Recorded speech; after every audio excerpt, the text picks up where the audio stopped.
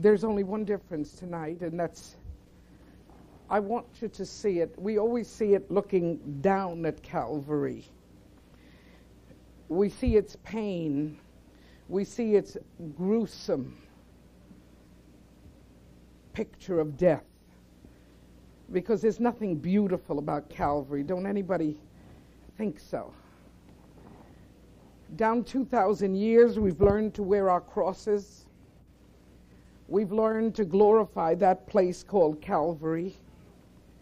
And somehow or other, it's become part of our tradition, and it's become part of our feeling and part of our sensitivity. And we get very soft and we get very mellow. And that's all right. That's beautiful. I just want you to know that Calvary was maybe one of the ugliest spots of the world. It was one of the most painful spots, that's for sure. I want you to see today Calvary as a picture of heaven. It's a little different. I don't want to look this way. I want to look that way.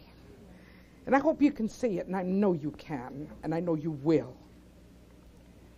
I say Calvary is a picture of heaven because that's the place we couldn't go to. That's the place we didn't have entrance to.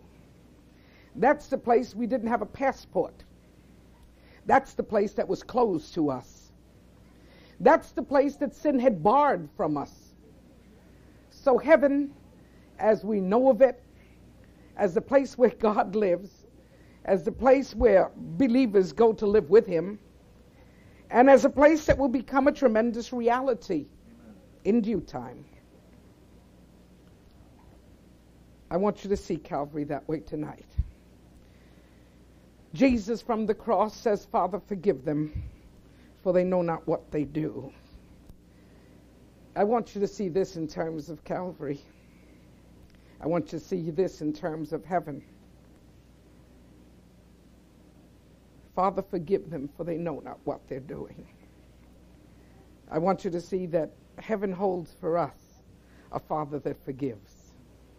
Heaven holds for us a Father that forgives. And just as Jesus asked his Father to forgive that ugly crowd,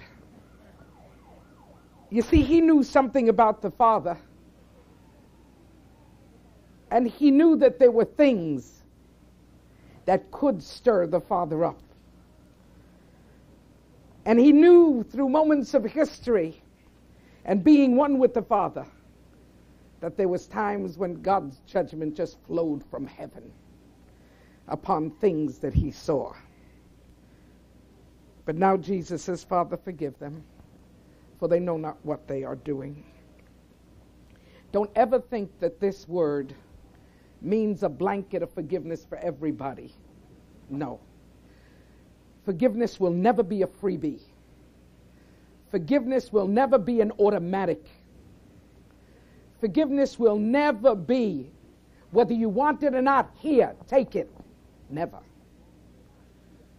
Forgiveness is a gift from God that has to be accepted, that has to be wanted, that has to be desired, that has to be called out and said, forgive me, Father. This is what Jesus says to his Father. And that's why Calvary, I can see heaven in Calvary, a Father that forgives. Then we have a response that we never expected to get it so quickly. There's a thief at Calvary who has committed murders, who is there because he deserves to be there.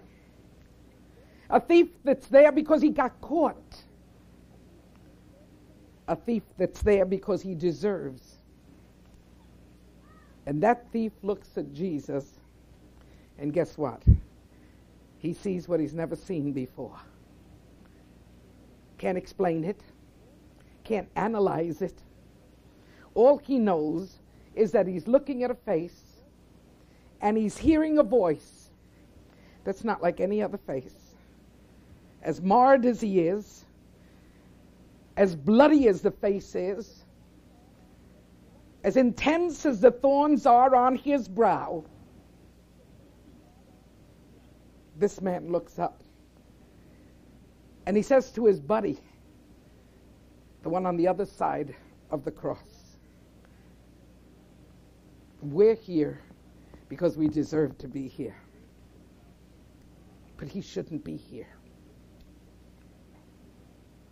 And the other fellow still has a lot of spunk and a lot of life. And he looks up at Jesus. He says, why don't you get down? And when you get down, take us with you. Oh, don't you like people that have ideas on the spur of the moment? People that can really take advantage. What this buddy was having was a revelation. What this buddy was having was wanting to cop out. Quite different.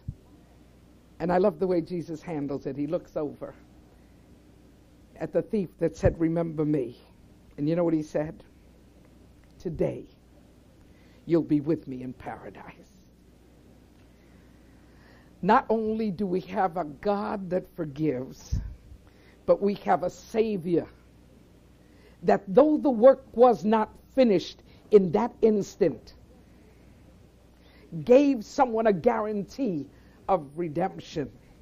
And I have to say to you, reminds me of heaven, because heaven will be a place for the forgiven. Matter of fact, that's the only prerequisite to get into heaven. You got to be forgiven. And isn't it nice to know it's not hard to get forgiven? We lay trips on ourselves.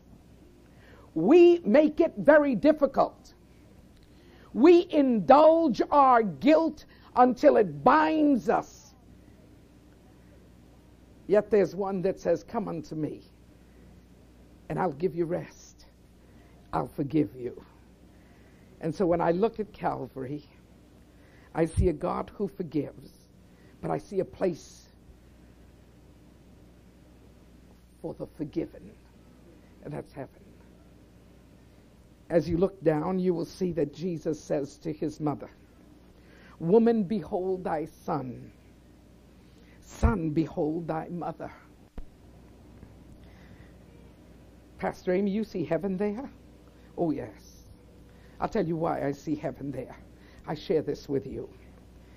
Heaven is a place for those who believe but don't fully and don't always understand the intricacies of faith.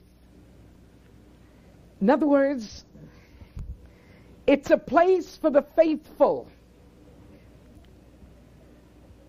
but it's a place for people that are walking with God and have a lot of questions. Don't anybody here get the idea that you walk with God and you know it all. Don't anybody think that you walk with God and say, oh, by faith I'm going to get this, and by faith I'm going to get that, and by faith. No, you don't. You walk day by day. And every now and then, you're a little scared. Anybody scared with me? Thank you. I love you. I love you. Because I meet people that say, no, you've got to be strong in your faith. Well, amen, sister. I ain't going to argue. I'm just telling you, and I'll say it to you, that I see heaven in this relationship. Because heaven is a place for those that believe, but don't always know how it's going to work out. I want you to know that Jesus' relationship with his mother was one of the most difficult relationships on the face of the earth. She was the chosen vessel. She was the virgin from Galilee. She was the pure woman. She was the one that God favored, and she was favored. And sometimes we evangelicals get a little pushed out of shape when somebody says the Immaculate Conception. Well, it was an Immaculate Conception. She was a virgin, had never known a man, and the seed that filled her bosom was the Holy Ghost. She was the vessel. God was the seed, and Jesus was birthed. But every now and then she felt she had claims on him. Every now and then she ran after her little boy. People would say, Mary, your son is like a madman. Everybody's following him in the hills. Go find him. Bring him home. They're going to kill him. And she would take off looking for her boy.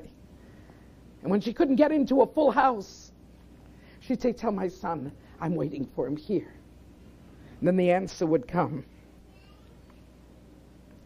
My mother and my brother and my sisters are those that hear the word of God and obey it. And he would not go out to greet her. And you say, what is it? Heaven is a place for those that believe, but we don't always understand. It was at a wedding when she says to him, they have no wine. Please do something for them. And he looks at her and he says, what do you have to do with me? Why are you bothering me? She very quietly walks away, but whispers, whatever he tells you to do, do it. And away she goes. You say, Sister Amy, you see heaven here? Yeah. Because when she brought that baby to the temple, there was a Simeon there that said, a sword, a spear will pierce your heart. You will not fully understand this child. Can you imagine the 12-year-old when he says this? She says, Jesus, where have you been? We've been looking for you for 2 days. And he looks up and he says, I must be about my Father's business. If Amy Cortese were his mother, I would tell him what my business is.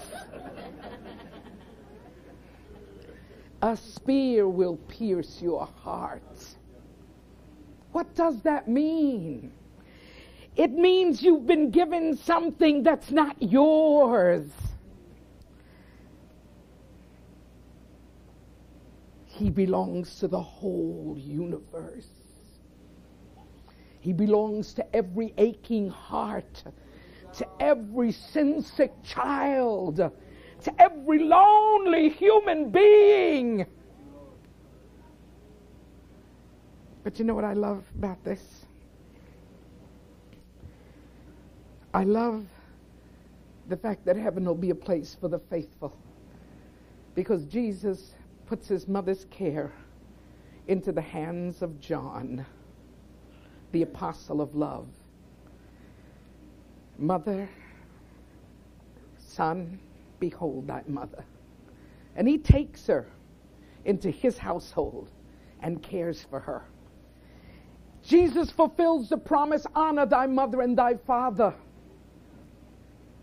He honors her by making sure she is well kept. And John gets the promise of longevity, for he is the oldest of the apostles, over 100 years old before he died. Heaven's a place for those that believe, but don't always understand the intricacies of their faith or of the God that has called them. Oh, I love that. I love that because there are people that want everything clear. There are people that want contracts. People want people to sign on dotted lines. People want everything to be straight, never to go from one side to another. Sometimes we insist that our religion not move, hold steady. Oh no. To believe in God brings tears. To believe in God brings tremendous question marks. To believe in God brings tremendous pain. To believe in God lights up a why within our bosom that could drive us crazy. And it's only by his grace that we don't go crazy. Why? Why? The next verse is, my God, why hast thou forsaken me? You say, Sister Amy, you see heaven there? I don't see heaven there. I see a painful Savior. I see a very lonely Savior. I see a very exhausted Savior.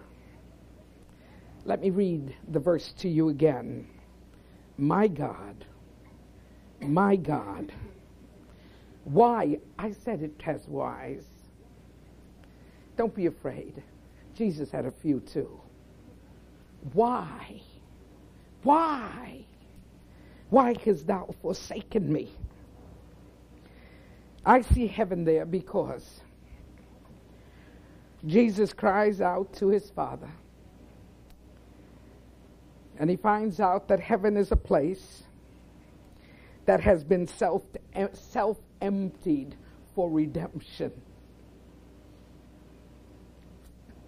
Isn't that interesting? Heaven is a place that's been self-emptied for redemption. My God, why hast thou forsaken me? Because at this time, God cannot look at his Son, because his Son is not the Son. It's not the Son of purity. It's not the Son of power. It's not the Son of all God. It's a Son that's emptied out himself and took upon himself a human form and has become for us a sacrifice. My God, why hast thou forsaken me? Folks, I want to tell you something. I was using a word today, and somebody said to me, don't use that word, because it's too raunchy, it's too earthy, it's too down here. Get a better word. I'm going to give you the better one, but later I'm going to give you mine. I see heaven in this cry because it's a God who took a chance for us. You say, Sister Amy, what do you mean took a chance? God is God. God doesn't take chances. Well, for our redemption, he did. The word I used was he gambled. And I like it in Spanish because it holds such strength. Dios se jugó el todo por el todo. God gambled it all for this moment of redemption.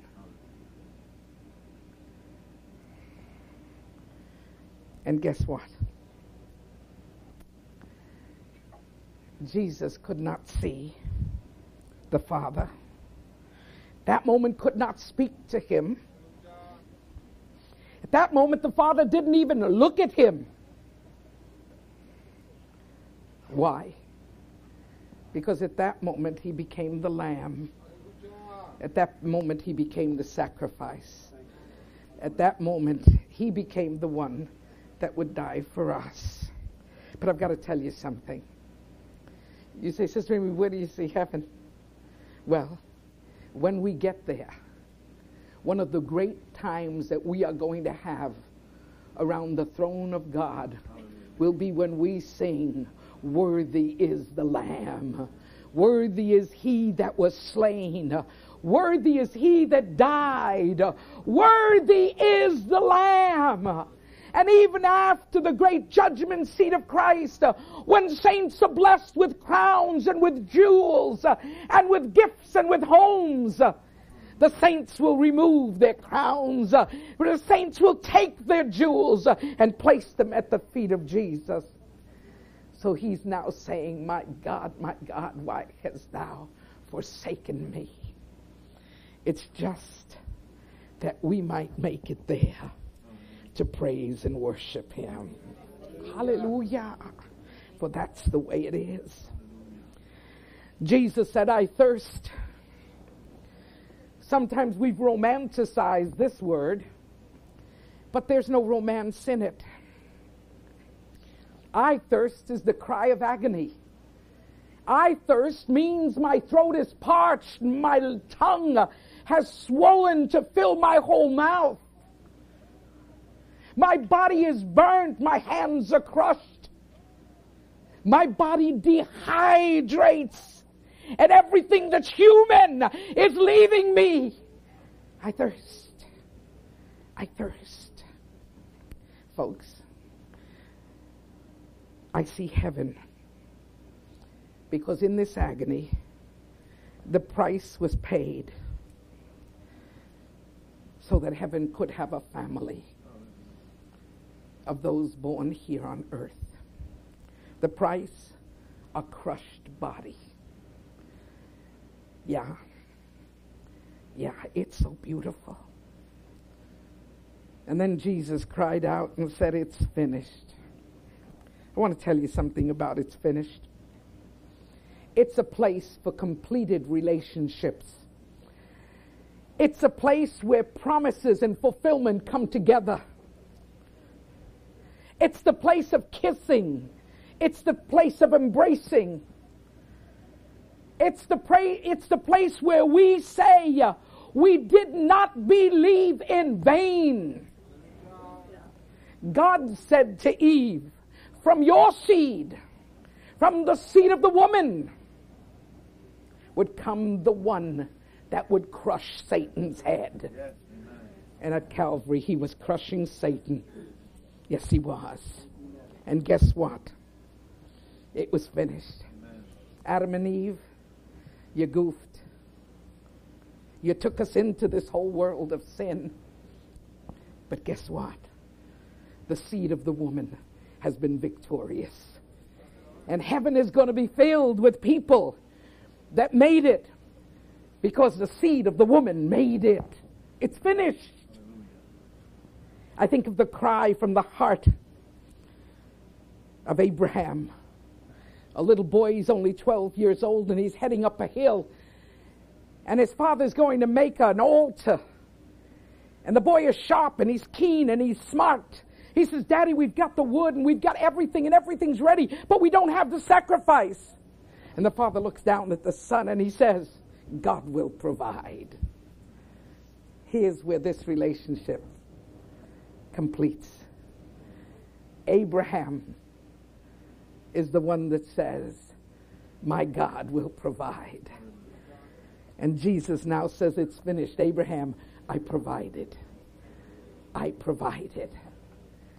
I think also in the sense of Job and in the sense of David and in the sense of Moses and in the sense of the prophets, every prophecy. You know what Jesus was saying? First he was saying to the angels, we've made it. It's done. It's finished. Can you see the dance of the angels? Can you see the wings going out? Can you see the rejoicing of heaven? Jesus has said, it's finished. Oh, such majesty, such glory. When he says it's finished, I see heaven, because heaven's a place for completed relationships. You know, see, we've just started our relationship with Jesus. We're like sweethearts. We're walking hand in hand. You know what I mean. And every now and then we have a fight with our sweetheart. Isn't it the truth? And you fight with Jesus the same way. Hey, Lord, I thought this was going to be better. Lord, this hasn't gotten better. I mean, I serve you and I'm in so much trouble, so much hot water. I used to make it easier. I used to do it better. My life is very complicated with you. Oh, I love that. Oh, I love it. I love it because that's the truth. Remember the story I've told you about the 83-year-old lady in my father's church? She came up for a birthday. She had accepted the Lord 2 years before. And she was so thrilled, we handed her a microphone. We said, sister, say something for the Lord.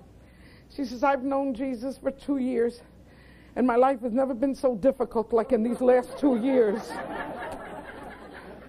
I looked at my little old lady. I was sitting with my dad somewhere up here, and I ran down and I embraced her. I said, honey, that proves you're on the right road.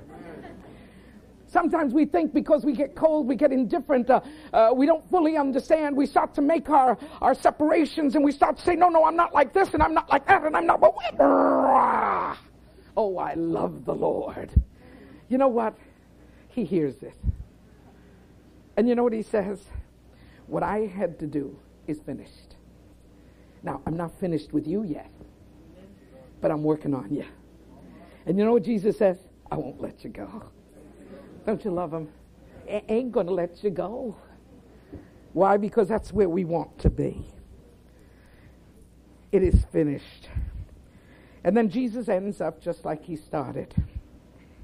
Father, into thy hands I commend my spirit. Would you help me? Would you come with me? Would you let me use my imagination? And if I sound sacrilegious, bear with me. Have mercy upon me, okay? You know how I see this? Father, it's over. Father, I'm coming home. Father, we made it. We did it. Not one person in the world will be lost because it's finished. I'm on my way home. What does it mean? Was it worth the gamble? You better believe it. Was it worth the chance? You better believe it. And that's why I share with you people why I love God's book. I love God's book. The Bible runs from Genesis to Revelation, and I love it. Oh, the whole Old Testament fulfilled, packed with promises, packed with things God said, sealed them and gave them to us. The New Testament, the opening of a Savior, the giving of his life, the cross where he died. Doctrines that tell us how to walk in this truth. And sure enough, a homecoming that's about to happen. Amen. I hope you're ready, folks. The trumpet may sound tonight, and it's all over. I hope I have enough time to put a sign on my door. Everything in here, you can have it. I really mean that. Enough time to take the car out of the garage and say, if you want it, take it. It's yours. I've gone home. I've gone home. You see, I see Calvary. And because of Calvary, heaven was opened. Because of Calvary, I can see heaven. I can taste heaven. I can long for heaven. And guess what? I'm going to heaven. You want to go with me? Hey, we'll struggle together. But we're going to make it. Say amen. Get excited. Yes, yes, yes. Thank you, Jesus. Thank you, Jesus. Thank you, Jesus. Hallelujah. Dear Lord, we are crazy because this is the night we're supposed to cry. But you see, Lord, 2,000 years have gone by. So we know what happened this night. And we know the joy that was birthed, the liberation that was given, the light that shone, the power that's ours, an enemy defeated, hope that belongs to us. And so tonight we thank you for this. Oh God, we're not alone. We are your people. And we will walk with you and we will talk with you all the days of our lives. And we will, Lord, be thy servants. Hallelujah. Permit me just a moment.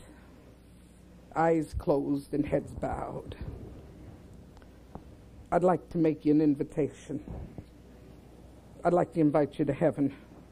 Can't take you tonight because I don't exactly know when we're leaving. But I'd like you to be made ready because it's going to be the best happening in the whole wide world. If everything he said in the past has proven true, if every promise that was given has been fulfilled, if every joy that he gave us is still with us today, what can I tell you? I believe.